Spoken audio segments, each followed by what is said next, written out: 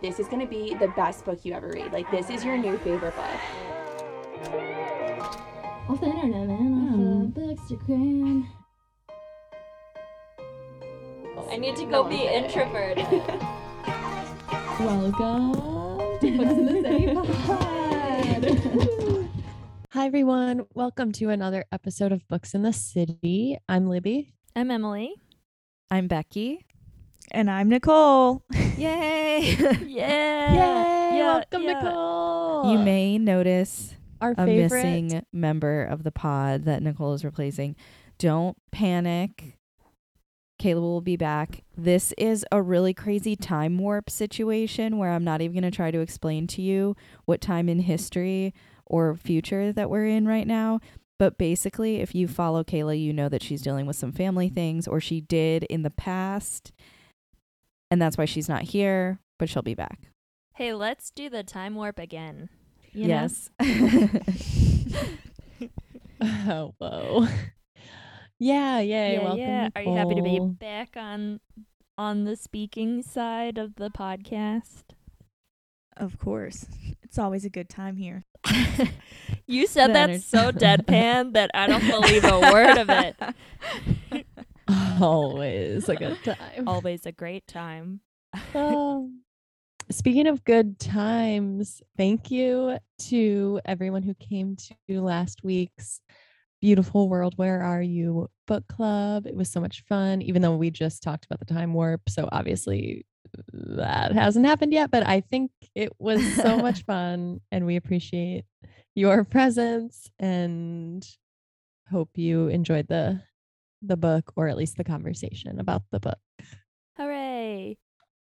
And speaking of book club, I'd like to remind everyone that my book club pick, The Inheritance of Arcadia Divina, will be November 22nd at 8 p.m. That's a Monday. I will see you there. Let's get jiggy with it. Well, so we have Nicole here, as you noticed, and you've heard us mention about her new shop, Astoria Press, and I thought maybe she should shed some light on her project to the world, because she can say it better than any of us can. I don't know if that's true, but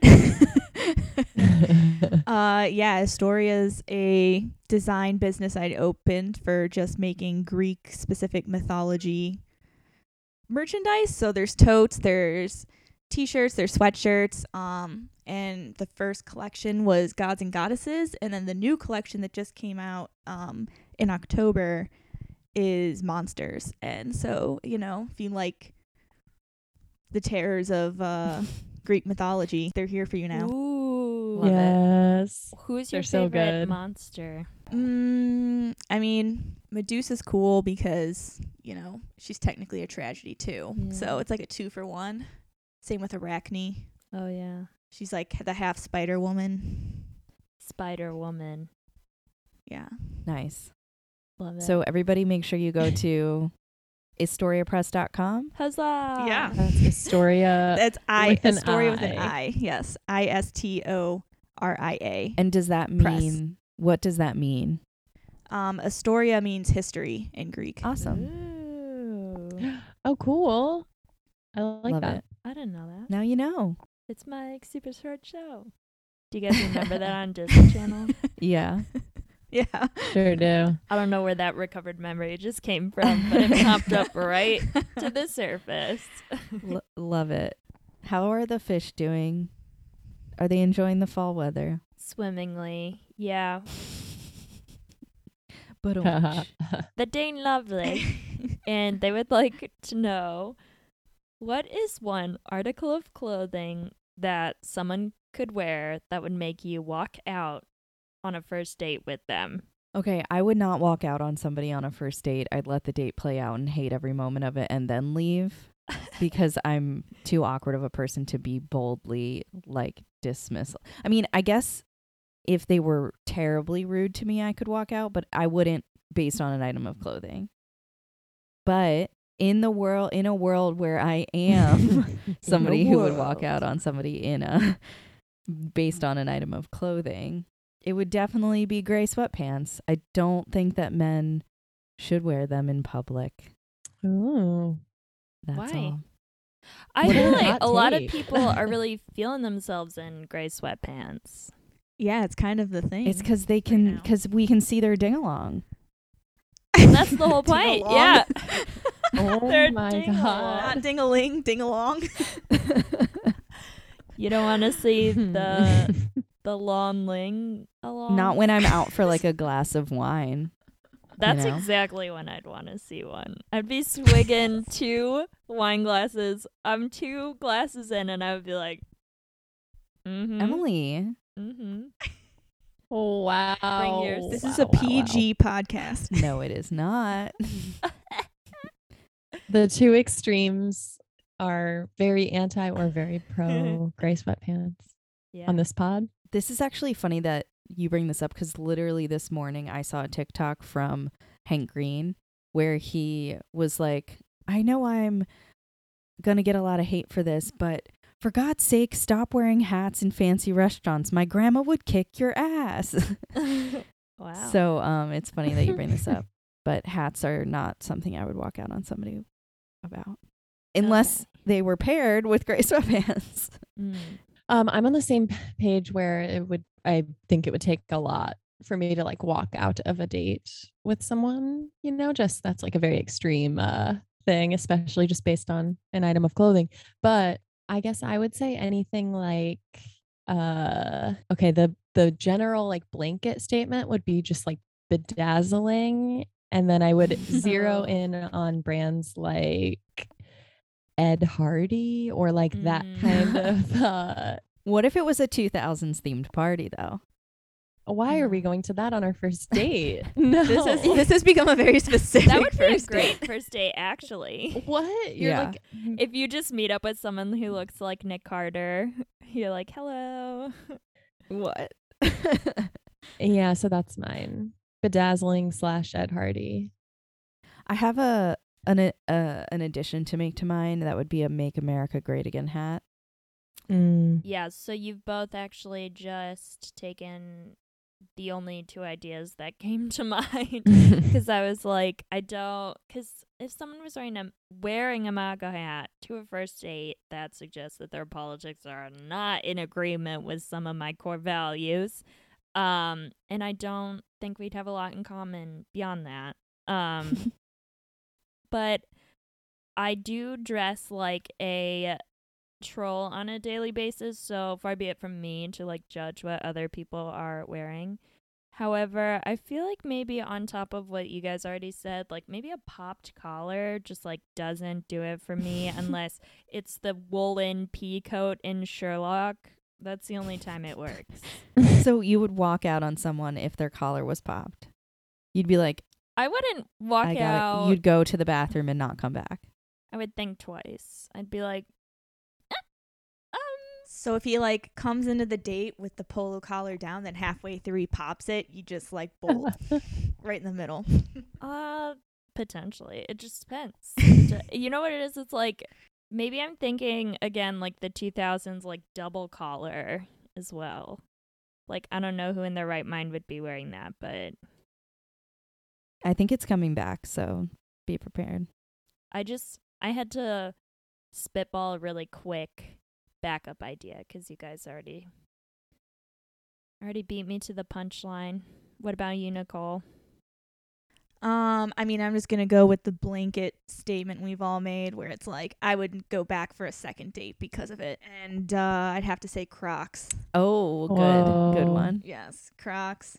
Or if I had to do a backup, the standard brand of t-shirt. I forget. Oh my god, what is it? Like Where it's like Fruit of the Loom. Supreme. no. It's like no. It's like it has like crosses and stuff a lot. And Ed Hardy. Is it Ed Hardy? No. My god. Crosses. Is it like skater? True Religion. Or like Is it Bible school? It's like a camp lot of shirts? bros wear them. Like they probably go to the Oh. gym and wait, like preppy like this- white bros? The like Austin 316 t-shirts. What are these t-shirts? I don't know what that is. I don't even know what. I really am. I'm not gonna be able to think of it, but basically, it's like bros wear to the gym. There's usually crosses and then like a couple rhinestone sparkles patterned throughout. If I come up with it, I'll make them post something about it somewhere, some way. Yeah, that doesn't sound like something somebody should wear on a first date. That's for sure.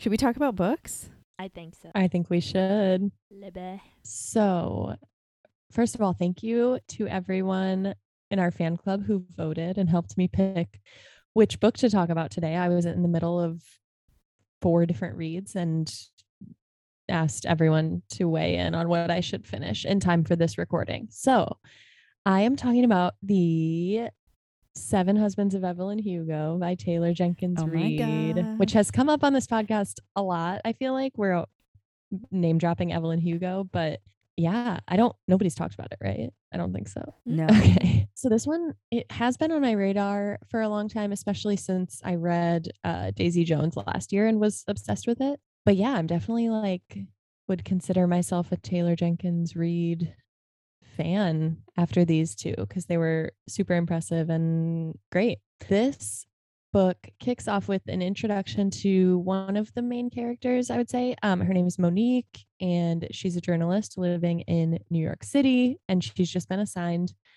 kind of to the biggest story of her life so far. She gets called into her boss's office because this mega star, reclusive old Hollywood queen named Evelyn Hugo is agreeing to an interview for the first time in years, decades, actually. Wow, that was annoying how I just said that. But she's very private, doesn't do interviews. So she is agreeing to an interview, which is huge in and of itself. But she also is only agreeing to speak to Monique. And so Monique's boss is like, why does this huge reclusive star want to talk to you? Do you have some connection to her? What's going on? And Monique's like, I'm just as in the dark as you are. I don't know what's going on. So she's obviously confused. She doesn't know Evelyn. There's no connection that she knows of. The other thing is, on paper, this interview, it's about a dress auction that Evelyn is holding to raise money for breast cancer research.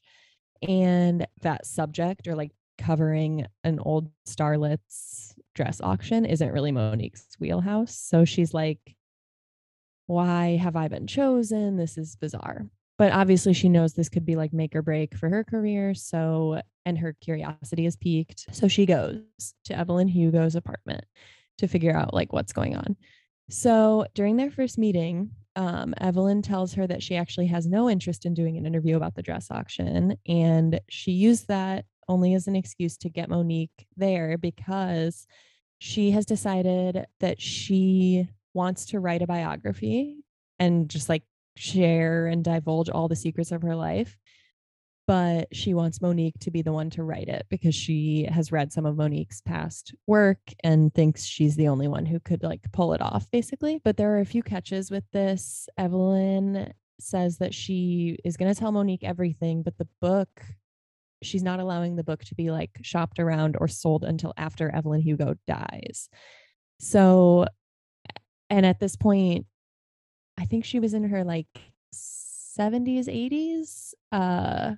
So it doesn't seem and she, she's in fine health on the surface, it seems. So it doesn't seem like this is imminent. And Monique's okay, well, I'm intrigued, but also when will I actually realistically be able to publish this book? And so that's one thing she's weighing. And the other thing is, Evelyn tells Monique that she can't tell her boss about this. And so Monique's just kind of put in a tough position because her credibility as a reporter is everything to her in her career. And I don't know. Anyway, ultimately she agrees because this is just a once in a lifetime opportunity. And she herself is kind of intrigued about Evelyn's life. So she agrees to do it. From here, the book jumps back and forth between the real time interview happening between Evelyn and Monique and back in time to Evelyn's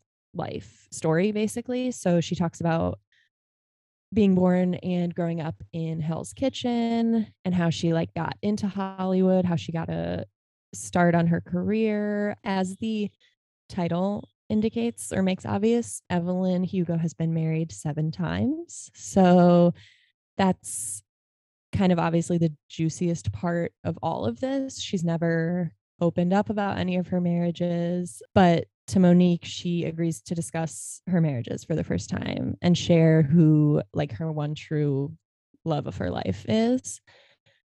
Which I'm not going to be specific about because it's like a twist and it feels like juicy as you're reading it, almost as if you're reading the biography. And yeah, also in that sense, it kind of reminded me of City of Girls, with like that one also starts with this like present day elderly lady like writing a story about her life. And this was a similar vibe, but this one spent a little more time in both like the past and the present, which I really enjoyed.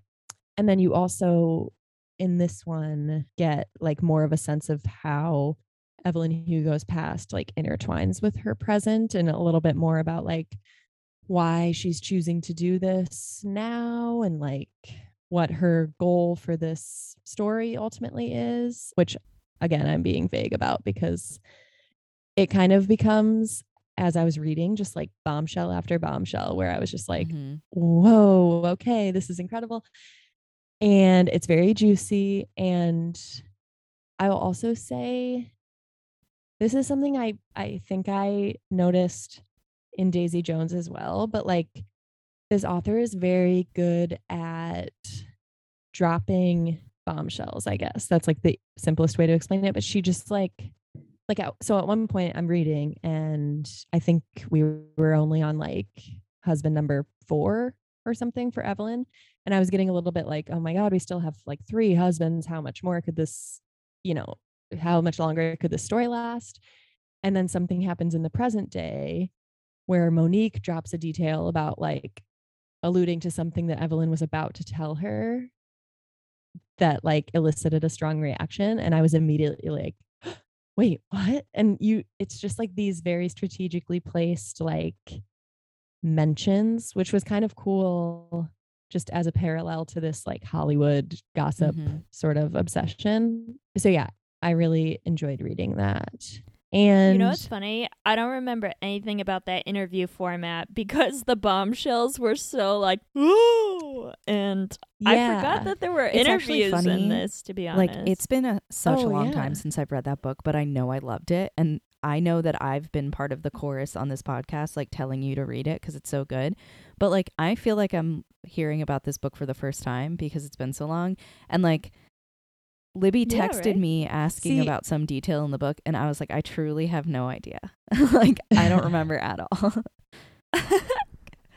I do not recall the details. I do not ask any more questions. Yeah, I'm definitely focusing, like, the focus of the book is on Evelyn's life, but I did really find the format of like, and the role that Monique plays in the story, which becomes kind of a twist in and of itself. I found that like a really interesting way to read about this rather than just like, here's Evelyn Hugo, now she's reclusive, but here's her story. You know what I mean? Like it was this like almost not mind game, but like you're learning about her life and you're learning about all of the sometimes like terrible things she was willing to do to like further her own Hollywood career. And then you're seeing her in present day and she's this old woman and you start to like put some pieces together about like she's always been motivated by, her own fame and stuff. Like what could she be doing? Like it's just like everything has a purpose or intention, and to see that play out like in real time was really fun to read, if that makes sense. I don't know. I also felt like Evelyn Hugo was supposed to be kind of like Elizabeth Taylor or something. I don't know. I literally just finished it today and then got on this recording, but I'm definitely going to do research or like, read interviews and stuff with the author because I'm sure there's some real life inspo references to like, I don't know. Because also there's, like real films being referenced, I think. Now that I say that, I don't actually Well, that's one of the know if things that's about even true. Taylor Jenkins Reid. I feel like the way she writes, it feels like it's real. Like with Daisy Jones, Mm-hmm. I felt like when I was reading that book that this band, Daisy Jones and the Six, was a real band. So it's like the fact that you're Yes. unsure whether those movies were real or not, like just goes to show how good she is at selling her story to the reader. Yeah.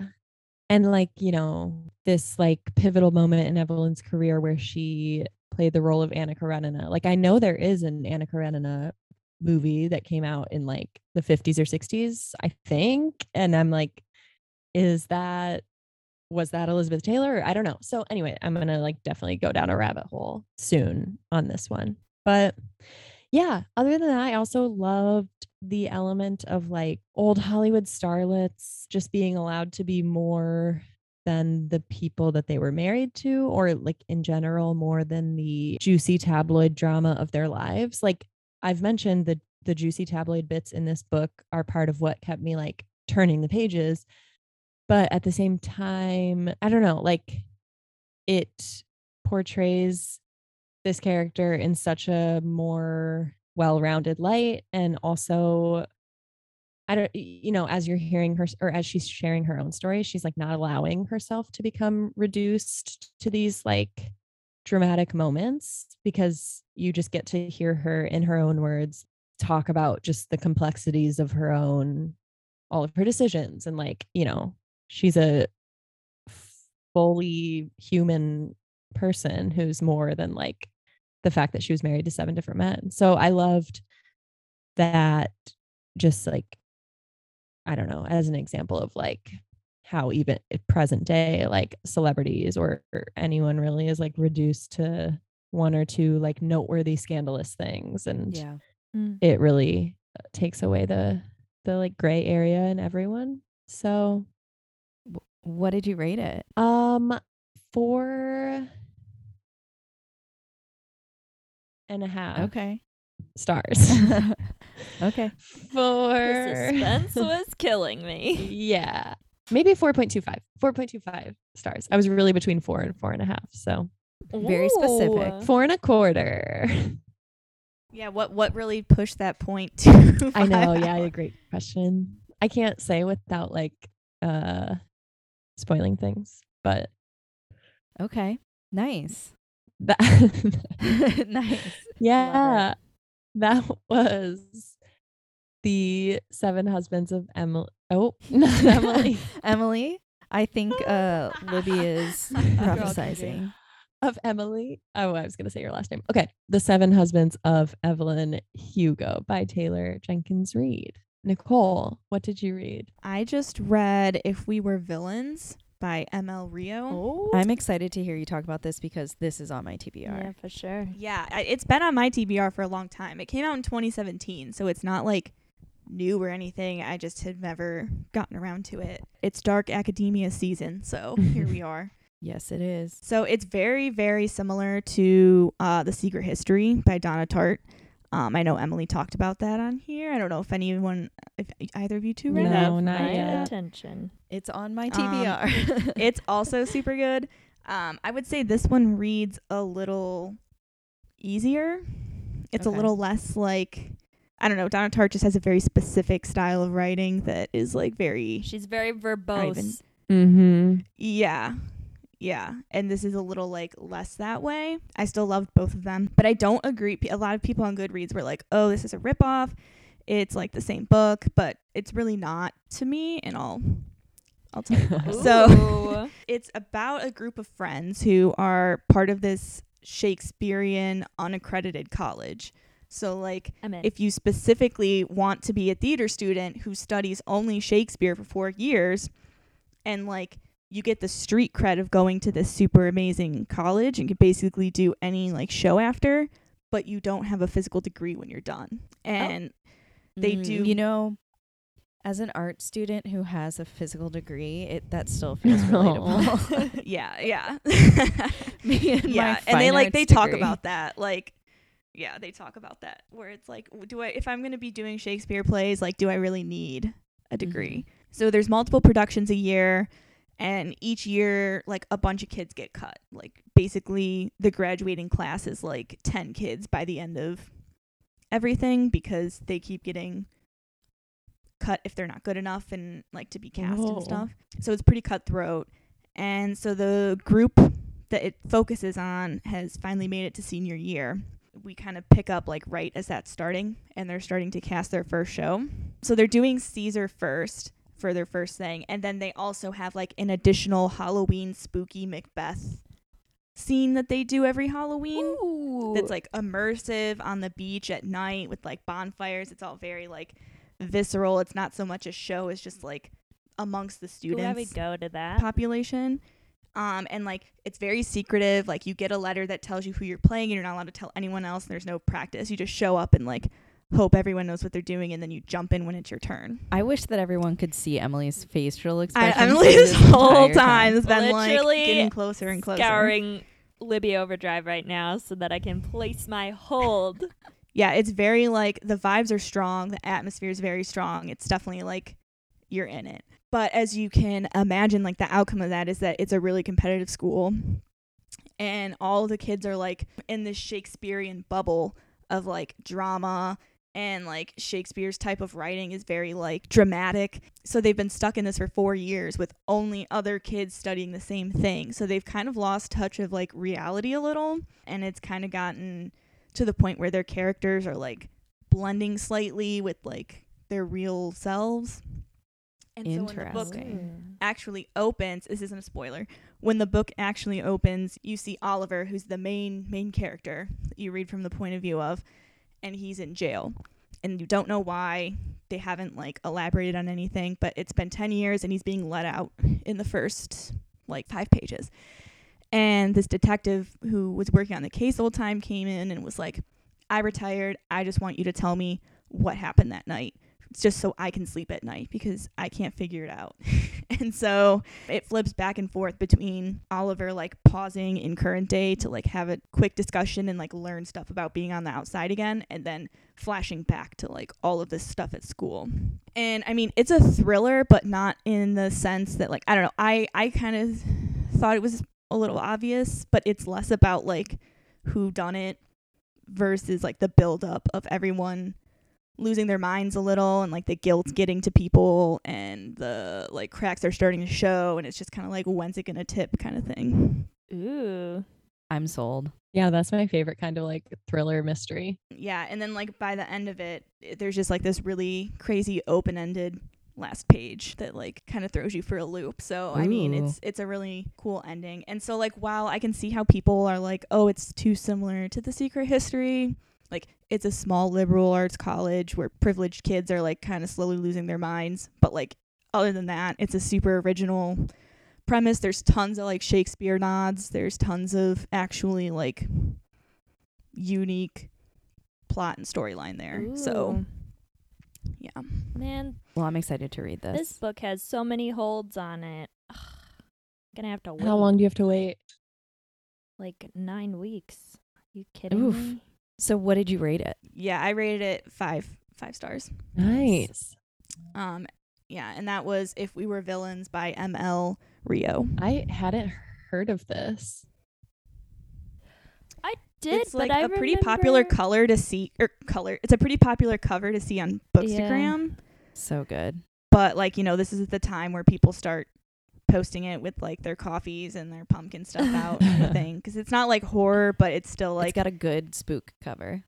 it's like fall, autumn. And I remember spook like when it factors. first came out, it had mixed like reception or something. So I must have stayed away. It has a really high Goodreads review now. I think like the only negative stuff I was seeing was people who like either thought it was a ripoff of The Secret History, or people who were like, why do I want to read about these like privileged liberal art kids like making up their own problems? Oh. I'm just like, but it's like the psychology of it is like what gets them there. Emily, what did you read? Okay. I also read an atmospheric kind of read called The Changeling by Victor Lavelle. Ooh. And actually, I did this on audiobook. which was narrated by the author. And I thought that was interesting because I don't usually see fiction narrated by the author. This book had me thinking a lot about kind of like the structure of fairy tales and why we continue to pass them down. And it's essentially because, you know, everybody wants to protect their children. And in its essence, that's what a fairy tale is. It's a cautionary piece of advice to keep your kids kind of like protected from the big scary world. So since this book reads like a fairy tale, I'll begin my plot summary with once upon a time, there was an immigrant from Uganda and a corrections officer who met at like a sketchy modeling agency. They decide to go on a date and end up seeing Rocky, the movie, and quickly fall in love. Eventually, they have a kid they name Apollo in honor of their time on their first date. So one day, the father decides to leave his baby in Apollo and the mother of his child behind. And Apollo grows up to become a very smart kid who kind of like runs this scheme to sell used magazines to people in his apartment building. Interesting. And he makes a little bit of money off it. However, he's plagued by this chronic nightmare, which is essentially a scene where his apartment's filled with smoke and fog, and there's a knock at the door, and when he opens it, it's a man who stole his father's face. So Apollo thinks, you know, this is just a dream, but it like continuously plagues him throughout his childhood until one day in high school, while his mother's kind of like out of town or out at work, he accidentally floods the bathroom, which generates like a lot of fog in the apartment, and he hears a knock at the door, and when he opens the door, there's a box labeled Improbabilia containing pictures of him and his missing father and kind of like things from his past. With that said, Apollo's like continuing to grow up, and he turns this scheme he's running with the used magazines into like a bona fide book reseller business, and he decides to name it Improbabilia in honor of that box that he found outside his door. So one day his used book business takes him to a library sale in Washington Heights. Hey-o, I know that branch of the library. And he meets a librarian named Emma. They eventually fall in love. We love when bibliophiles get together. And have a child named Brian after Apollo's absent father. Quickly after Brian's birth, Emma starts to act kind of weird. Like, she keeps getting mysterious text messages of Brian, so their newborn infant, like on the sidewalk, or like pictures of him sleeping, or just like weird intimate photos of their infant that mysteriously disappear before she can share them with Apollo, her husband. And eventually Emma is so like plagued by these images that she stops sleeping. And one day Apollo confronts her about her behavior and is like, you know, what's going on here? And she claims that the baby isn't the real Brian, which is concerning. Whoa. And then Concerning to say the least. Yeah. This all kind of boils to a head when Emma commits violence against Apollo, and when he comes to, both Emma and Brian are gone. They've disappeared and they're presumed to be dead. So it's up to Apollo then to confront kind of his fictional and real life demons to find his family. So it's kind of got like magical, mystical elements to it that interweave into this, what I would consider like traditional mystery. It's a bit of a slow burn, but I was amazed at how captivated by it all I was. It's such a New York City book, like definitely told from the perspective of a native who grew up here and understands like the nooks and crannies of this little island. Especially there was like, I did a lot of Googling. Have you guys heard of like North Brother Island or something? Yeah. I have not. That was on an episode of Broad City. Oh, well, That's where You know, Abby had there to go might get her be- package from FedEx. Yeah, is that where they had to go get the package? Oh, okay. I didn't catch Never that. forget. But Did you know that there's magical, mystical witches living there? Are there? Yeah. That was not covered in the episode. The So- woman who Abby had to get her package from was definitely magical. Oh, yeah. Actually, that makes sense. But like, I just love the way he painted the landscape of New York City. And it just made me feel like when I was walking around, because a lot of this is set kind of like in and around my neighborhood. So I was walking in my local haunts and listening to this book where like basically magic was just built in beyond the veil of reality. Like if I only turned my head and knew where to look, there would be like this whole other mystical realm that I'm missing, but Apollo is like tapped into. So I just felt like it was very heightened for me. That's my favorite kind of magic storyline, where it's not this like separate space from the world we're living in. There's just like bits of magic in everyday life. So I really enjoyed reading that. And I also like the way it played with kind of fairy tale tropes and modernized them. I don't even want to like give away what the dual meanings for modern society and the fairy tales would be, because there's some like characters and monsters that come into play. And I thought the way he wrote the modernization of these like creatures was really interesting. I just found it to be a very like atmospheric read. And if you enjoy retellings or like New York City stories or family dramas, you'd probably really like this one. It's a little bit on the long side, and I don't know that you're going to get like the resolution of plot you would love for, but I thought as a teaching tool, like as a almost like a Grimm Brothers fairy tale, it felt very literally a modern fairy tale, which I really enjoyed. Nice. What did you rate it? I gave it like a 4 out of 5. Awesome. It's a solid rating. Yeah. I thought it was Nice. really great.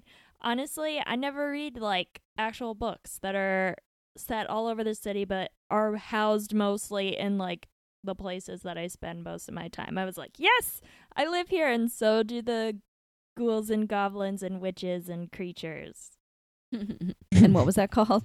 The Changeling by Victor Lavelle. Cool. Becky, what'd you read? Okay, so I read The Riviera House by Natasha Lester. It came out in August of this year. And you might have heard me interview Natasha on Thursday. So if you didn't, you can go back and listen. But if you didn't, you can also listen to what I have to say. I don't know where I'm going with this. Before I start talking about it, though, content warning: death of a spouse, death of a child, mentions of suicidal ideation and depression. So if you can go back in your mind to last summer, I covered a book on here called The Night Portrait, which was about a painting that was stolen by the Nazis. And it was also about the resistant workers who fought to get it back. So if you haven't listened to that episode or read that book, I do recommend it. But if you did and you enjoyed it, then you're probably going to love this book because it has a similar story. This is the first time that I've read a book in a long time where I absolutely cried at the end of it. Like, not just like tears, but like a full like Whoa. cry. Whoa. So why don't I just get into it? This book is 500 pages long, kind of, almost like 480 something. So keep that in mind. You may recognize this author as the one that Emily picked for Kayla for our book swap last Christmas. Even though we had a page limit, she assigned a book by this author. So this author likes to write long books, but it's worth it, I promise. Emily is rolling her eyes hard. Like, she I likes... gave you a Liz Lemon eye roll right now. I'm going to try to discuss it as best I can, but like I said, it's a long book, so I'm going to compress it as much as I can. It's a dual timeline. One of the timelines, as you might have guessed, is during World War II. It's in Paris. Our main character is Eliane, and she is an artist, and so is her brother. She also takes care of her sisters and works at the father's restaurant. So she's doing a lot. When this book opens, we're in her perspective, and the war is kind of just beginning. And it was kind of creepy because it reminded me a lot of how like we experienced COVID, the way that she was talking about the war. Obviously, these two things are vastly different, but the way that they talked about it before it kind of hit, she is kind of mentioning like, oh, well, the Germans would never come to Paris. Like, the war would never come to Paris. Like, that's happening elsewhere. And it felt a lot like the way we talked about like, oh, well, COVID's just some virus like in other countries. It's not going to come here. It's not going to get bad here. So it kind of reminded me that I was like, oof. But anyway, so she's living her life. She's, there's like this kind of thing in the back of her mind that this war might be coming. She's falling in love with this guy named Xavier, and she's just trying to do her best in life. Then one day, Xavier leaves for England, and she's heartbroken. She's like, am I ever going to see him again? She like starts to hate him. How dare he leave? And so she and her brother, they're both artists. They spend a lot of time at the Louvre. She works there part-time.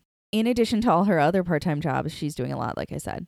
They have to go to the Louvre and help take the art down and send it away to chateaus in the countryside to keep it safe from potential bombing. So it's this like very emotional moment in the book where these famous paintings, the Mona Lisa, famous sculptures, there's this scene where this famous sculpture that I don't remember which one it was, is being carried down the steps of the Louvre, and everyone's like holding their breath and like crying because they're just hoping that it makes it to the bottom and then that they can send it off to the chateau to be safe. And it's like so emotional. And so they're sending the art off. I've said that enough times. The art in the Louvre is being sent off.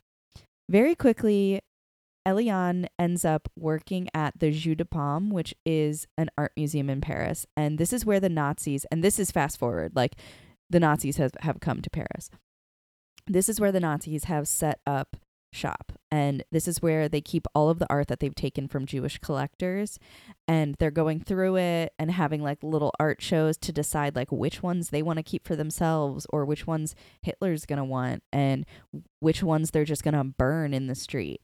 Like, horrible. So why is Eliane working there, you might be asking yourself. Well, she's helping to catalog everything, but what the Germans don't know about her is that she can speak German, she can understand German, and she's listening to every word that's being said. Got him. Yeah. And reporting back to her former boss at the Louvre and the famous Rose Valland, who you might know about, you might not, but she was the main character in The Night Portrait, who was the woman who was working at the Jeu de Paume and taking down information about where all the artworks were going. So Spy.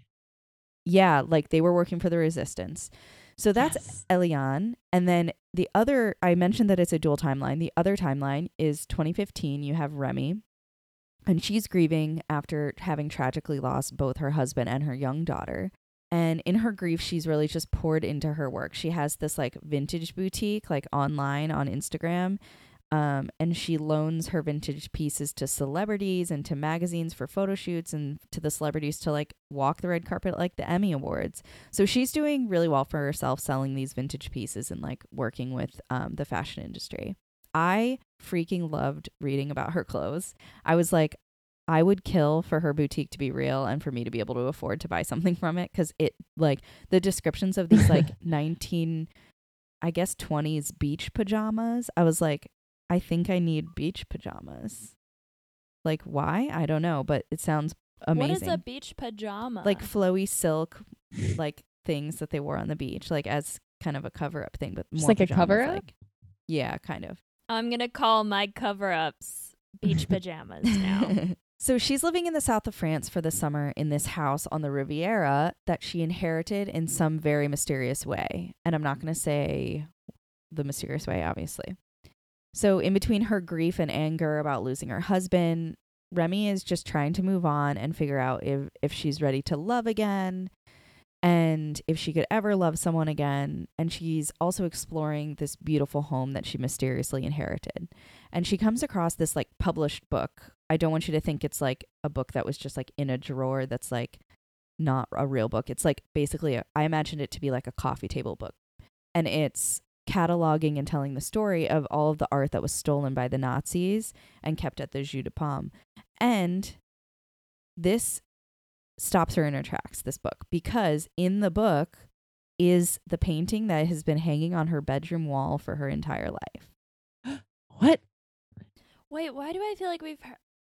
Is that also the plot of Night Portrait? No. Was there a book that someone talked about where there was like a painting? Oh, like a Lady Circus Nights. Lady Yeah, Circus. Ladies of the Secret Constance Service. Sayers. Yeah, Oh, circus. okay. Yeah, it's similar. It's kind Lady it's not Circus. similar in the fact that has nothing to do with World War II and the Nazis stealing art. Yeah. But yes, she had a painting her whole life that like may or may not have been worth something. But yes, so that's all I'm gonna say. Basically, I thought that this was an amazing work of historical fiction. The war timeline is heart-wrenching, as you can imagine. It's fascinating. And the current day timeline is also heart-wrenching and beautiful. And both of the timelines have romance and love, but not in a way that I feel like some historical fiction. And if you listen to my interview with Natasha, I mentioned this. Some historical fiction that is about a real person, and this one's only kind of vaguely about a real person. Our main characters are not real people, but they have people in the sidelines of the book that are real. But a lot of the historical fiction out there about a real woman in history, especially in World War II, the main point of the book is their romance. And to me, I want to hear about like the cool stuff that they did. But this book, the way the romance was done was so good, and like I cannot get over how good it was. Like, I loved it, and it made me cry a lot. It's a 5-star read for sure from me. So I highly recommend it. It is long, like I said. I don't think I felt like it was slow at any point. I did take my time reading it, but it wasn't. I actually had to put it down because I was like, I don't want this book to end. So Wow. I don't think it was too long. But if you read this and you disagree, I'd love to chat. I'd also love to chat if you did agree. So check out my interview with her. I have plugged it at least 4 times, which came out this past Thursday. And check out the book. It was very good. And that book was The Riviera House by Natasha Lester. What is on your TBR, Becky? Okay, so on my TBR is The Paris Bookseller by Carrie Mayer. Carrie Mayer is a friend of the pod, one of our first ever interviews. Woo. And she was kind enough to send her book that comes out in, I think it's March or January, for me and Kayla to bring along with us to Paris, which is happening next week. So I'm going to read it on the plane. Wow. Unreal. I'm so excited. Emily, what's on your TBR? Okay, I would like to read Summer Suns by Lee Mandello. Hey. Hey.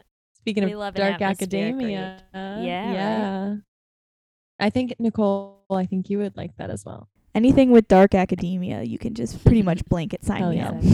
Nicole, what's on your TBR? I really want to read the second Kingdom of Cards book called When Night Breaks. I don't know if you talked about it, Becky. The first one was the Where Dreams Descend. Yeah. Yeah. So the second exciting. one's coming out this month. So I want to read. It's by Janella. When you said that, I Angeles? was like, I don't know what the Kingdom of Cards means. Yeah, yeah, that's the name Of the I guess, series. That of makes the sense because that is series. the kingdom is cards. Livy, what's on your TBR? Thanks for asking. On my TBR soon, I want to read High School by Tegan Quinn and Sarah Quinn, who are also known as Oh my Tegan and God. Sarah. I was like, wait. Twin sisters who wrote a memoir. That's cool. Yeah. Wait, also, I was going to say my Instagram, but I'm changing my Evelyn Hugo rating to 4.5 again. I just wanted to say that. And my Instagram is Sleep, Run, Read, Repeat. I'm at the Lazy Library. I'm C. Nick Reed. I'm at Becky in the Bookshelves. You can also follow our friend who's not here today, Kayla, at KRedWhat. And then you can follow all of us at Books in the City Pod. Let me see if I can do Kayla's spiel. I've heard it enough times. Right? Make sure you Yeah. rate, review, subscribe, whatever it is you have to do on whatever platform it is you're listening on. Go to our website, booksinthecitypod.com. Follow us on Facebook, Twitter. You can find all of it at Books in the City Pod. Join the fan club, buy some merch, check out lists of books that we've talked about on every single episode at bookshop.org, which you can link over to from the website, which is very exciting. I don't know what else to say, but thanks for listening.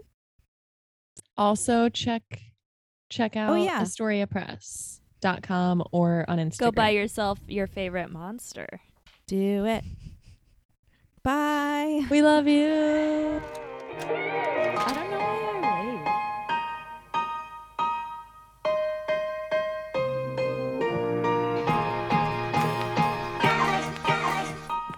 wave. Our main character is a